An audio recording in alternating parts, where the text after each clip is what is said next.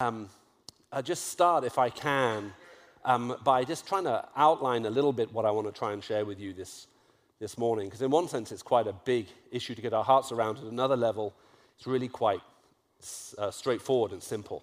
And that tends to be the case with a lot of the big truth claims that we often wrestle with and try and struggle with and try and get to the bottom of. Very often, in all the complexity, there's also quite just a deep, simple profundity. But I can remember now, it was many years ago, I was listening to what was going to be my father-in-law preaching in his church in England. And my wife and I were engaged. We were looking forward to getting married in about 6 months' time. And as he was speaking, he gave an illustration in which he talked about the fact that how his love for his wife was much stronger now, after all those decades of marriage, than it was when he first started.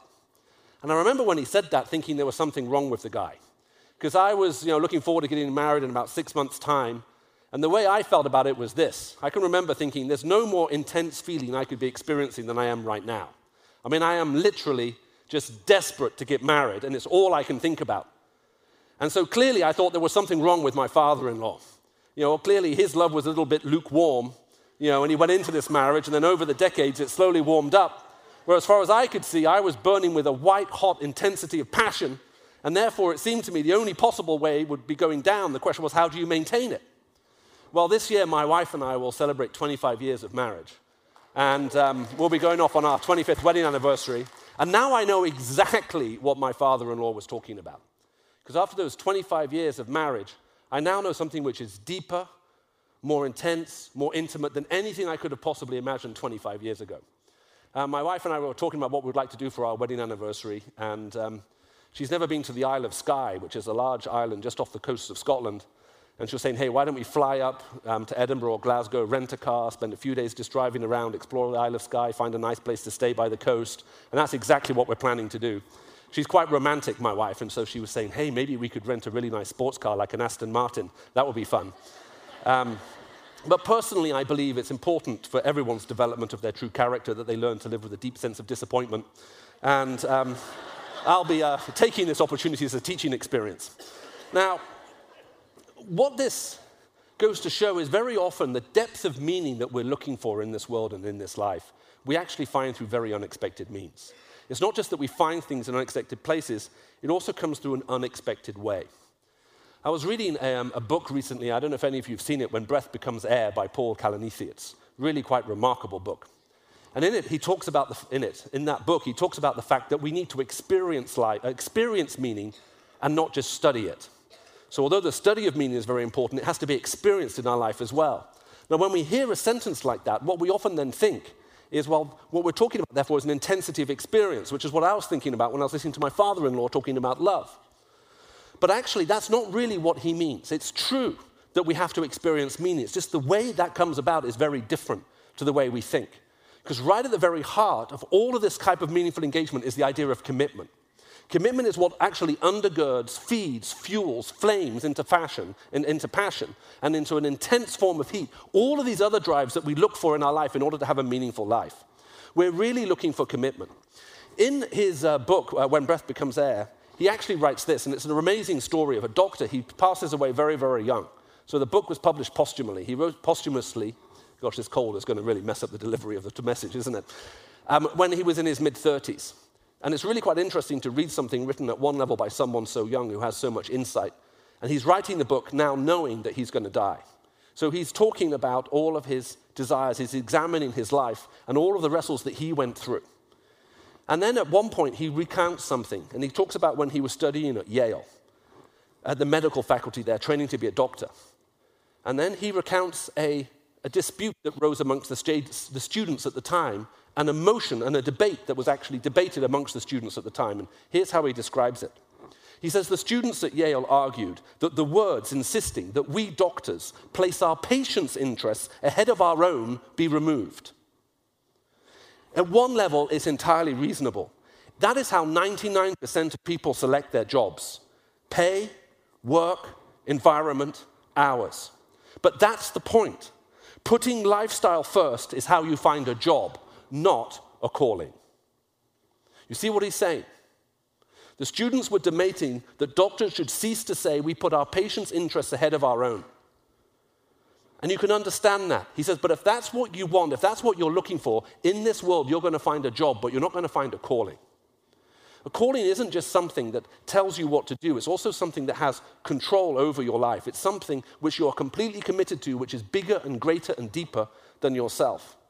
And I think as he was writing these words now, reflecting back towards the end of his life about what it really meant to be alive, I think this is when we begin to see that there is something that we're looking for that isn't so obvious always, but when we dig into it, it's actually worth making the dig. Now, all of us in this world, we want to have a meaningful existence. We're all looking for something where we hope that somehow we'll feel that our life will be fulfilled. It will not be wasted in any kind of way. Now, if that is true, our greatest fear in life, therefore, shouldn't be the fear of failure. It should be the fear of succeeding at something which ultimately doesn't really matter. And so, therefore, we are looking, therefore, how to define ourselves and find our place in this world. Now, what is interesting is once you jettison God out of the picture and you're asking those big questions about meaning, the question is, what are we committed to? What do we actually stand for? And what's the point of all of this? I read a very interesting book by a professor of English literature in England called Professor Terry Eagleton a little while ago. He's a very well-known communist thinker, probably one of the leading sort of Marxist propagators of Marxist thought in Europe. And it's really very, very stimulating. But in his very last book that he's written, he relates how that when we got rid of God in the 60s, we thought we could replace God with culture. In other words, culture, music, art, literature, sports, all of those questions, that would be what we could all rally around. That is what would help identify who we are and give us a direction of something to pursue. But then he goes on to write something fascinating in that book. He says this. He says, culture has become a challenge. Culture is concerned with questions of identity, language, symbol, affiliation, and so on. Things that should bind us together. However, in recent times, these things have become politically problematic, and now appeal to culture has become the language of conflict, not of unity. In other words, having jettisoned God and think we could replace God with culture at the heart of our society, all of that debate about culture has now become the language which divides us. And now we divide ourselves over questions of identity, language, symbol, meaning, and so on. It's not the rallying call that pulls us all together. It's the very language which we use to split ourselves apart. So in that book, he raises the question, is it possible for us to find meaning, identity, belonging? You're talking about doing a course of rootedness here. What does it actually mean to belong, to be part of something, to belong, to be involved with it? And he says in the absence of God, he says, I'm concluding the answer to that is no. It's impossible to find anything to replace him, right at the center of any society, which gives us those rallying points to come around. And so we now increasingly find ourselves living in a fragmented world and a fragmented society. It's not just that we're not sure exactly necessarily why we're here, we're not even sure how we even think about questions of commitment. Because commitment is a moral process by which you give yourself to something which you're convinced is good and true and right, and you're also convinced that it's actually really worthwhile making a sacrifice for. A couple of years ago, I was invited to speak at a memorial service at Westminster Abbey, or to be part of a weekend of events, where they were laying a memorial stone for C.S. Lewis. And it was to commemorate the centenary of his life. And they wanted to lay this big stone in the floor. And it was really quite funny, because if you go to Westminster Abbey, you'll see there were all kinds of famous writers, philosophers, artists. They all have memorial stones in the Abbey. And because people go to them and touch them over hundreds of years of people touching them, they tend to wear off the engraving and they all become bowed. Because most people touch the middle, so you can read the first and the end bit, you just can't see what was in the center of it.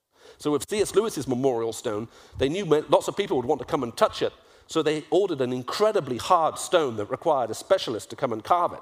And what they wanted to do was to carve into the stone, like a sort of coming at an angle, so it gave a 3D effect, a very famous saying by C.S. Lewis, where he said, I believe in God in the same way I believe in the sun, not because I look at it, but because by it I see everything else. The trouble was the stone was so hard, engraving took much longer than they had anticipated. So as we were giving our instructions, when they had invited in the mayor and all these political dignitaries and they filled the abbey, we were all then told, look, as the people who are involved in this ceremony, you'll be allowed to go right up to the stone. Everybody else will be directed around it, but you'll be allowed to go right up. He says, but whatever you do, don't touch it, because we haven't finished carving it, so we've had to employ an artist using different colors chalk to make it look like it's been engraved, but it hasn't. And I have to say, it was like a very clever 3D illusionary effect that they had. So we had this big stone in the floor and this amazing ceremony, and afterwards, this British Army general had asked me whether I'd like to go out for lunch with him at his club in London. And I thought, well, this sounds like an offer too good to refuse, and so I said yes. And now we're sitting having lunch, and as we're having lunch, he begins to pepper me with all kinds of questions. Why do you believe this? Why do you say that? What about this? What about that? And so on. He's just firing one question after another. And after about 2.5 hours of him asking me questions, I sort of lean forward and I say, General, I'd like to ask you a question. And he said, what's that? I said, well, I've been thinking about this for a while because I find so many people in life and they're not rooted or grounded anywhere. So many young people feel they're just drifting through. I said, now, when I was 15 years old, I knew what I wanted to do with my life. I wasn't a Christian at the time. I wanted to do a law degree, become very rich, and have a convertible Ferrari. While I did the law degree, I got converted. I don't have the Ferrari, but my life is much more fulfilled than I thought it was going to be. I said, look, my life direction changed, as I've been sharing with you, but I was committed to achieving something, and in part, that's what I gave myself to. I was working for it. I said, but forget about being 15, and forget about being 25. I now meet 35-year-olds who are drifting through life, not committed to anything. They're just drifting through. And the general said, what's your question? I said, my question is this: how do you breed leadership in the absence of commitment? And he sat back in his chair and he looked at me. He said, that's a very good question. He says, what you don't know about me is for the last few years, I've been in charge of officer selection and recruitment for the British Armed Services. And this is one of our number one problems. We have people who join and they're willing to try it for a couple of years, but they're not committed to it. They're not willing to give themselves to it. He says, and it's very hard, he says, to breed leadership and officers in the absence of people who are really committed to something and know what they stand for. So I just filed that away in the back of my mind, and a couple of hours later I was in a department store and I was buying a few provisions because my wife and kids were coming down to London for the weekend because I was staying overnight and I was going to be speaking in a church the next morning. And as I was at the counter paying, I could hear the guy in front of me talking and I could tell that he was from the States. And so I ended up at the till next to him and I turned to him and I said, are you from America? He said, yes.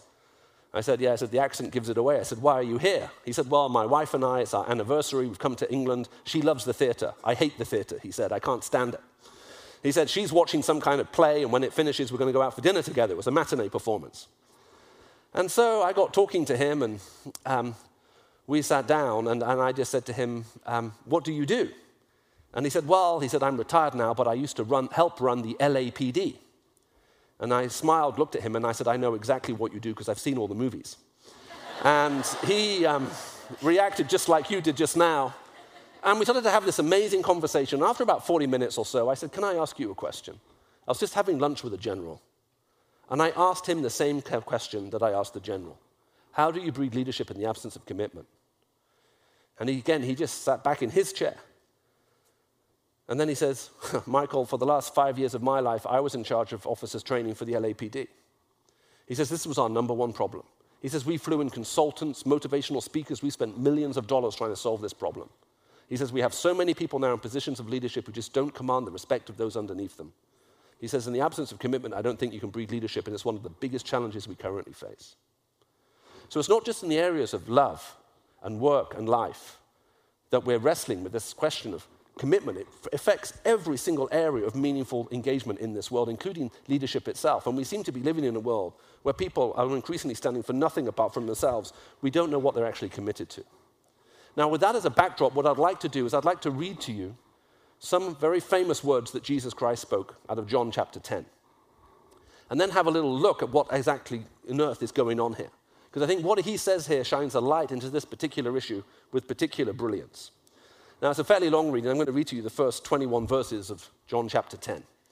Now, if you live in the kind of city I live in, most people who read John chapter 10, the academic theologians, see this as a collection of loosely related sort of sayings. Does that make sense? Things that were said in different times, in different places, in different ways by Jesus Christ, and then someone came along with a broom, if you like, swept them all together and put them all in one chapter because they didn't know where else to put them. Now, I can't tell you that I think that's completely wrong, and hopefully by the end of this morning you'll understand why. But this is where we pick it up. Jesus Christ has just healed a blind guy and restored his sight. So people have questions. And then he says to them this. He says, very truly I tell you, Pharisees, anyone who does not enter the sheep pen by the gate but climbs in by some other ways is a thief and a robber. The one who enters by the gate is the shepherd of the sheep. The gatekeeper opens the gate for him, and the sheep listen to his voice. He calls his own sheep by name and leads them out. But when he has brought out all of his own, he goes on ahead of them, and his sheep follow him, because they know his voice. But they will never follow a stranger. In fact, they will run away from him, because they do not recognize a stranger's voice.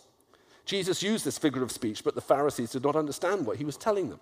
Therefore, Jesus said again, "Very, very truly, I tell you, I am the gate for the sheep. All who have come before me are thieves and robbers, but the sheep have not listened to them. I am the gate. Whoever enters me through me will be saved. They will go in and they will go out and find pasture. The thief only comes to steal, kill, and destroy. I have come that they may have life and have it to the full. I am the good shepherd. The good shepherd lays down his life for the sheep. The hired hand is not the shepherd and does not own the sheep. So when he sees the wolf coming, he abandons the sheep and he runs away. And then the wolf attacks the flock and scatters it. The man runs away because he's a hired hand and cares nothing for the sheep. I am the good shepherd. I know my sheep and my sheep know me. Just as my Father knows me and I know the Father. I lay down my life for the sheep. I have other sheep that are not of this sheep pen, and I must bring them also. They too will listen to my voice, and there will be one flock and one shepherd. The reason my Father loves me is that I lay down my life, only to take it up again. No one takes it from me. I lay it down of my own accord. I have authority to lay my life down and authority to take it up again. And this command I have received from my Father." The Jews who heard these words were divided. Some said, "He's demon-possessed and raving mad. Why should we listen to him?" But others said, "These are not the sayings of a man possessed by a demon. Can a demon open the eyes of the blind?" Now, this is really fascinating. I don't know if you've noticed the shift in language that goes all the way through, which is why some people feel this is very confused. Jesus starts off by saying, look, I am a good shepherd. My sheep know my voice. Then he says, I am the gate. Okay? Then he basically says, look, I'm this kind of shepherd. Then he says, I'm that kind of shepherd. Which is why some people think, look, this is just all very confused. Obviously, Jesus said different things at different times, and someone's collated them all together in John chapter 10. But what Jesus is unpacking here is actually a very carefully structured argument. Because here's what he's trying to say. He starts off by saying, my sheep know my voice, and they know me. The only way you know someone's voice is when they spend a lot of time with you. You recognize someone's voice when you're familiar with them. If you have no idea what someone should sound like, and you hear them on the phone, then you've got no idea who they are. You have no idea what they stand for. But there are some voices which make all of our hearts leap for joy when we hear them, because we know that the person speaking to us cares for us, knows us, is committed to us, and has somehow re-established contact with us. So Jesus says, I know, the sheep know my voice. Now, here's what we struggle with a little bit in the Western world, because our way of looking after sheep has changed. But in the Middle East, even to this day, sheep are trained to hear their master's voice. That's how they recognize it. There's a story told by a friend of mine who, just after the end of the Second World War, there was a colonel of the British Armed Services who was stationed just outside Jerusalem. And rioting broke out amongst the people. And what the British Army did is they went out into the city and they gathered up all of the sheep and the goats and they took them into the British Army compound. Now, the reason they did that was they couldn't stop the people killing each other. But they knew that if the people started killing the sheep and the goats, people would lose their livelihood. So what they did is to stop people killing the animals in revenge. Does that make sense? They withdrew all the animals there so that once the violence died down, people could get their livelihood back. Now, the trouble is that the sheep and the goats, they have no markings on them. So they're not sprayed, they're not branded, they're not written on. There's no way of telling them apart to the trained eye. And the next day, after the riots had died down, a 12-year-old boy came up to this British Army colonel and he said, I'm here for my 6 sheep. Can you please give them back to me? And the colonel sort of smiled at the boy and said, look, you can see we've got over 6,000 animals there. There's no way of telling which ones are yours. So the answer is no. Now, being a good Middle Easterner, the little boy understood this wasn't the end of the discussion. This was the start of negotiations. And so he then said, no, I want my sheep back. I've come to get them. I've come a long way. You need to give them to me. So then the colonel then used his defeating argument that he felt would end the discussion. He said, how will you identify them? And the boy looked at him like he was mad and said, well, just open the gate. So the colonel was this intrigued by what was going to happen. He opened the gate. And the boy stood by the gate. He gave a little call from his voice, quite loudly, started walking away. And then from amongst these thousands of sheep, 6 came out and started running after him down the street. Because they had been trained to listen to their master's voice. They knew and recognized that voice, the voice that cared for them, looked after them, fed them, watered them, was a shepherd to them. That was the voice they could trust. Jesus is saying, I am calling people, and people will come to realize that I am the one voice they can trust. They understand that they can trust him, not because they're looking for something to be committed to, but they also understand that the shepherd is committed to them. We're all looking for someone who is totally committed to us. That is who Jesus Christ is. Jesus comes into this world, which is now so often bereft of leadership and so confused, where we're not even sure who to trust or why, because we're not sure if they've got our interests at heart or theirs. And all of a sudden now we see a shepherd who, as he speaks, we recognize the voice and we know he's the one who can be trusted. So Jesus starts by saying, look, people who truly hunger after God, they know me, they know my voice, because I and my Father, we are the same. They're looking for what to be committed to, and now I have come. And so now the sheep follow the one they know they can trust. It's an incredible, beautiful picture. But the guys who Jesus is talking to still don't understand what he's talking about. So then Jesus uses another metaphor, and he says, I am the gate. Now, what on earth does that mean? Well, I don't know if you've ever been to that part of the world over there in the Middle East, but it gets very, very hot in the summer.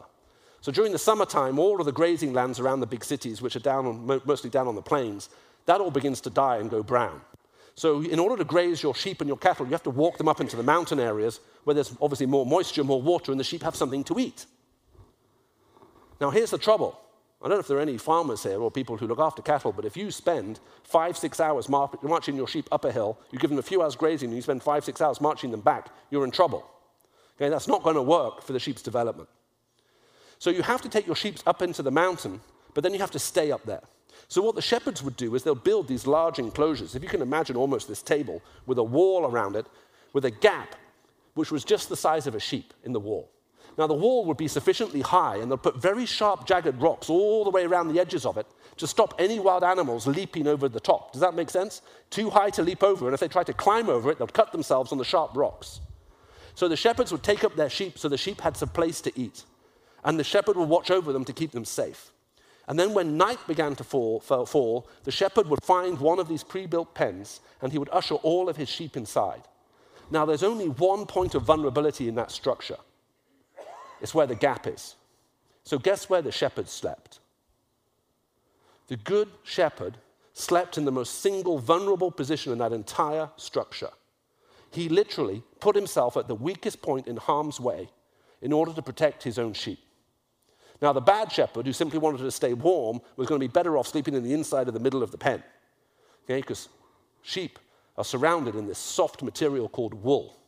And it's warm, and it's comfortable, and you can get nice and snuggly in there. And you also stop from catching a cold.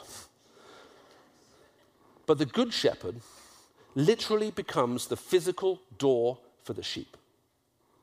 So when Jesus said, I am the gate, he's using a metaphor now that every single person could understand. He was saying, I bring them into that place of safety. I then sleep across the entrance. I lay down my life in that vulnerability in order to keep them safe.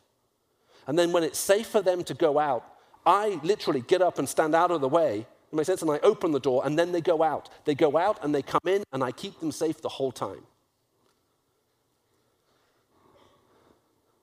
The leader of the sheep endures the most amount of hardship, the greatest amount of pain, and is willing to bear the largest amount of sacrifice in order to look after what's been entrusted to him. Jesus is claiming to be the one through whom we literally therefore have life. He is saying, I am the gate, I am the door to life itself. You want to be safe, you want to have life, you want to know what it actually looks like? Well, then you come through me. You come through that door. Once you're there, I will keep you safe, and then I will send you out. You will actually be protected by me. And now all of a sudden we begin to see something here being fascinatingly expounded by Jesus Christ. He's looking at the leadership of his time, and he's saying, you're only interested in yourselves. You're not sacrificing to look after your sheep. You're wanting your sheep to sacrifice to look after you. And then he now starts to move into what would have been the most startling part of this entire dialogue. Because then he goes on to say, I am the good shepherd. The good shepherd lays down his life for the sheep. The hired hand just simply doesn't care. And here Jesus is referring back to another passage which every one of these Pharisees would have known by heart. Jesus is talking to a group of religious experts. These religious experts were all required to memorize various books of the Bible. One of those books of the Bible would have been Ezekiel. And Jesus Christ takes a quote out of Ezekiel and uses it, and they all understand what he's saying. Because in Ezekiel chapter 34, God comes and he says, I am the good shepherd. In other words, God is saying, I am a good shepherd. I look after my sheep. And then he begins to do two things. He says, but the sheep have run away. He says, why have the sheep run away? He says, because bad shepherds came who didn't care for the sheep. They made themselves fat off the sheep and have made themselves rich off the sheep. And they never even thought of caring for the sheep. And they've actually driven the flock away. Now, this is incredible. The Pharisees and the Sadducees, the religious leaders, were called to be the shepherds of their people. But in Ezekiel, it's saying, you have become bad shepherds. You have driven people away from me, says God, by the way in which you live and the way in which you conduct yourself. That's an incredible charge. It may be possible that there are one or two of you here, and at times you felt disillusioned with the church, and maybe even thought you should turn your back on it. And if you feel that you've been let down, let me urge you, please understand, God is unhappy with that situation, and even more so than you are. One of the reasons I love to come and speak in a place like this is I've got to know Pete Hartwick over a couple of years, and he's not perfect, and if you give me a couple of $100, I'll give you a written thing attesting to that fact. But I know where his heart is. I know he cares about people. I know it really matters to him what's happening in the lives of the people who come here. And I know he's not in this for himself. And there's something you always find when you're inspired when you're in the presence of people like that. In Ezekiel 34, a prophet comes along and he points to the so-called human shepherds of Israel and he says, you're driving all the people away. But God is the good shepherd. He comes, and where the other shepherds drove people away, he wants to gather them together. And the good shepherd in Ezekiel 34 comes into this world. He looks for the lost sheep. He finds them. He brings them to a point of safety, and he brings them home. It's a beautiful picture. And then, if you want to read Ezekiel 34 when you get home today, if you have access to a Bible, the very last line, just in case you missed the allegory, the final verse of it says, and God says, I am the good shepherd, God, and you are the human sheep, the sheep of my pasture. So just if you didn't get the whole idea about the shepherd and the sheep being God and people, it's actually spelled out for you right at the very end, like a PS.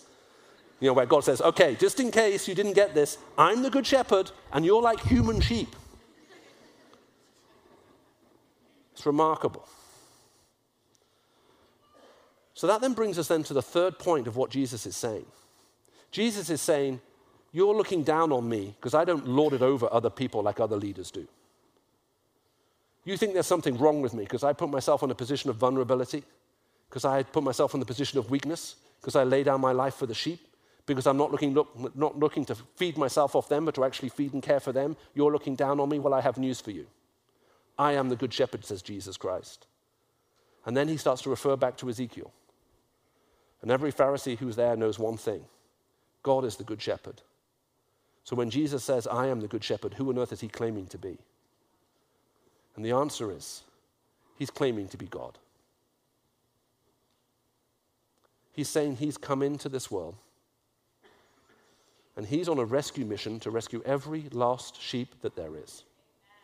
He will lay down his life in order to bring us home. His commitment to the mission is 100%. He's not partly committed or partially interested. He is giving himself 100% to bringing about the rescue he needs to know come about.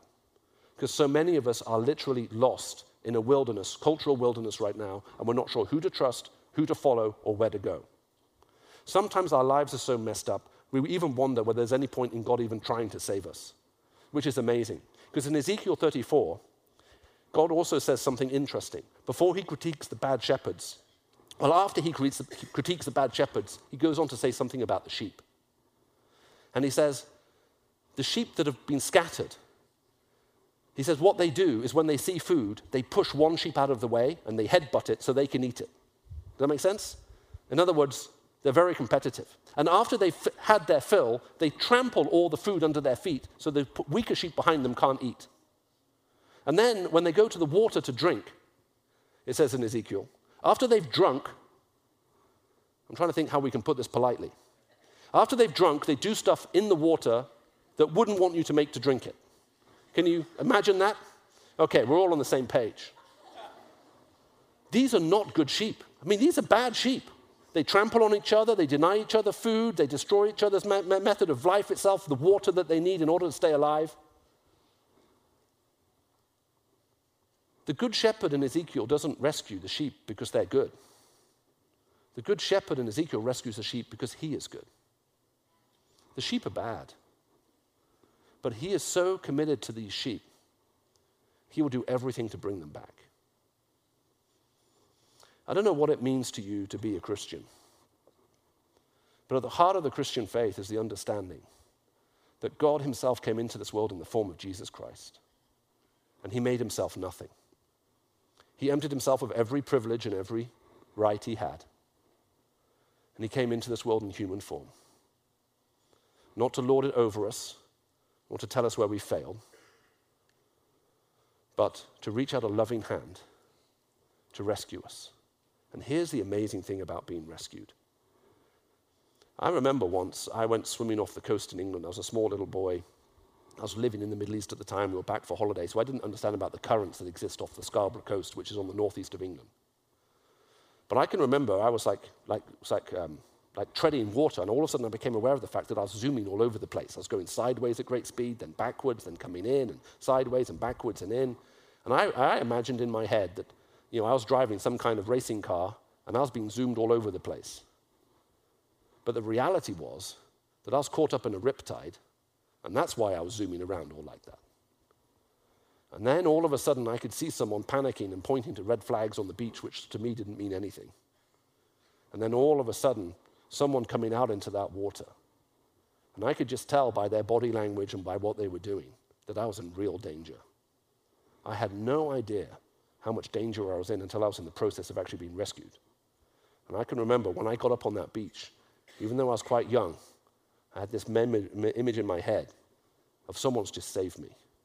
And now all of a sudden I felt terrible about what was happening before. What I thought I was enjoying, I realized was in danger of killing me. The message of the Christian gospel is most of us have no idea how much danger we're in until we encounter the one who came to rescue us. And we're messing around with stuff that seemed fast and fun and bring joy, but actually it's about to destroy us. And Jesus talks about that in John 10. There are forces in this world that only come to destroy and kill us. They want to take us out. And that's why this shepherd has to be so committed to achieve his mission, otherwise he can never even bring it about. Have you ever accepted the rescue that comes from him?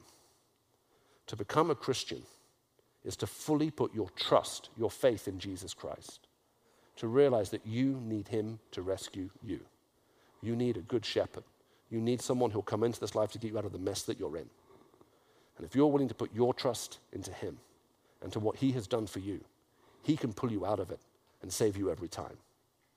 Now here's the amazing thing. When you've had your life saved by somebody, you can't help but fall deeply in love with them. You will do anything because of the rescue that you've received. I have a very good friend who lives in North Nigeria. I'll be going back there again in a couple of months' time. I was there recently with my travel assistant, Jim Wigglesworth, who sat down here on the front row. He's a remarkable man. With his help, we've got to meet, I don't know if you know that part of the world, but just north of there, north of Jos, the city we were in, you may be familiar with it. A couple of years ago, 276 schoolgirls were kidnapped. Do you remember that story? And they disappeared. And there were pictures of world leaders all over the world holding up signs with the hashtag, asking for the girls to be released, with the number of how many had been kidnapped. That's where he lives. It's one of the most war-torn, difficult parts of this world. And it's one of the most dangerous and difficult parts of the world to actually go in. It's now controlled under a whole group of insurgents, even to travel on the city even to travel from where you fly into that city, you almost have to take your life into your own hands, because the road is so lawless that even in the process of driving in, even the army regularly get attacked and looted as they drive in there. And so now we're there with this guy, speaking in that city, both to the university and then also to some of the religious leaders around. But the reason I love Ben is because you can see his love for his people. A couple of decades ago, he'd gone off on an international conference. He'd been asked to speak at a major conference, and he came back about 10 days later, and as he came home, sat around his dining room table, there were 12, 14 kids, I forget the exact number, And that wasn't at all unusual. They fed a lot of kids in their home. But then it started to get dark outside. So he turned to his wife, Gloria, and Ben said to Gloria, Gloria, it's getting dark outside. You know how unsafe it is. We need to send the children home now while there's still some light. Otherwise, it won't be safe for them on the streets. And Gloria looked at him and said, Ben, they are home. He said, what do you mean? She said, Ben, these children had nowhere to go and they were going to die. The only way I could protect them was to adopt them. These are now our children, so they are home. So he looked at her and he said, Gloria, we need to talk. And then they had one of those conversations that married couples sometimes have where one party feels the other party didn't properly consult them before making a major decision. And so if any of you ever got into trouble buying, I don't know, let's say a car without speaking to your husband or wife properly, well, this gets you out of all of that. This is a whole other level. A few months later, he was speaking at another major international conference, came home 2 weeks later, and this time there were over 30 children sat around the dining table. He looked at his wife and said, Gloria, what have you done? She said, Ben, we had no choice. These kids, they were going to die. There was no way to protect them unless they became ours. So I've adopted some more. After she'd adopted 64 children, Ben said to her, Gloria, we have to stop doing this. We can't adopt anymore. And so they did stop adopting, although they've now built a dormitory out the back of their house and they look after 500 kids at the moment. Well, Ben Kawashi there's been 3 attempted assassinations on his life by Boko Haram, the militant group. And the second time they actually came to kill him, he was out of the country, but their intelligence was correct. He should have been back in the country. But his flight had got delayed, cancelled in London. So he flew back 1 day later, but they didn't know that. So they went to the house, they found his wife, they beat her up and tortured her to try to find out, thinking that she was hiding her husband. And she kept saying, he's not back yet. They didn't believe her. So after they'd finished raping her, they put a gun in her mouth and pulled the trigger. So when Ben arrived home the next day, he found his wife unconscious in a pool of blood on his kitchen floor. Well, amazingly, she wasn't dead, and she was whisked off to hospital, and she was in a coma for the next 3 to 4 months, while they gently tried to nurse her back to health. During that time, there are some advantages to being an archbishop in the Church of England, one of which is you get to meet the Queen. So when the Queen of England, Queen Elizabeth II, heard what had happened to Ben, she rang him up and offered both her condolences and prayers, and then offered asylum to say she would sponsor them so they could find political asylum back in the UK so they would be safe. When his wife finally came to and regained consciousness, therefore one of the first pieces of news that Ben shared with her was, we've been offered asylum. We can go to England. We can live in peace and safety there. And she looked at Ben and said, but Ben, who will love the children?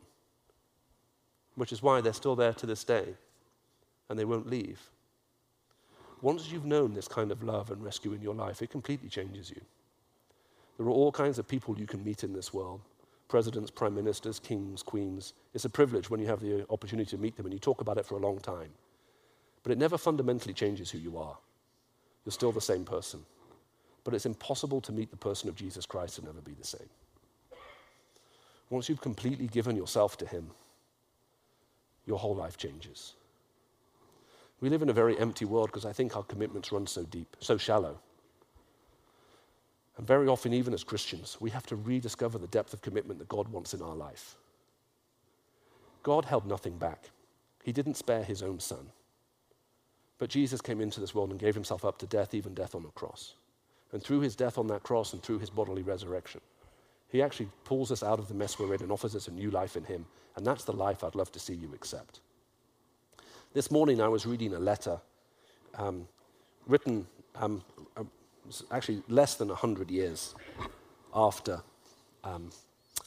Jesus' resurrection. Well less than 100. It's written by a guy called Pliny the Younger. And he hates Christians. He describes them as a disease. So he doesn't like them. He's talking about what they do. But then he says something very interesting. He says, in one of his letters, he says they sing hymns to Christ as God, and they bind themselves with a solemn pledge, not to wicked deeds, which is interesting, because very often in the ancient world, if you wanted to kill someone or do something terrible, you'll take an oath. We will not eat until we've killed so-and-so. We will not, taste honey until we've done this terrible thing. As a matter of fact, you see it in the book of Acts with the Apostle Paul, where a group of people pledge themselves not to eat or drink until they've killed him. And so very often people would come into their temples and they'll make that kind of pledge. So Pliny is struck by the Christians because he says they sing hymns to Christ as God and bind themselves with a solemn pledge, not to wicked deeds, but never to commit fraud, never to commit theft, never to commit adultery, never to falsify their word, or to ever deny a pledge which they have made. In other words, their life has now been so transformed that they're determined to live differently for Jesus Christ. As we draw our time here together, therefore, I'd like to leave you with two questions. First of all, to every Christian who's in this room. Where are you right now in terms of your commitment with Christ? In terms of your life, your money, your heart, your family, your goals, your ambition? What is it that you may be holding on to that actually he's asking you to commit to him? There is nothing you think you need in this world to bring you joy and fulfillment that you're not going to find a truer and better and more real thing through Jesus Christ.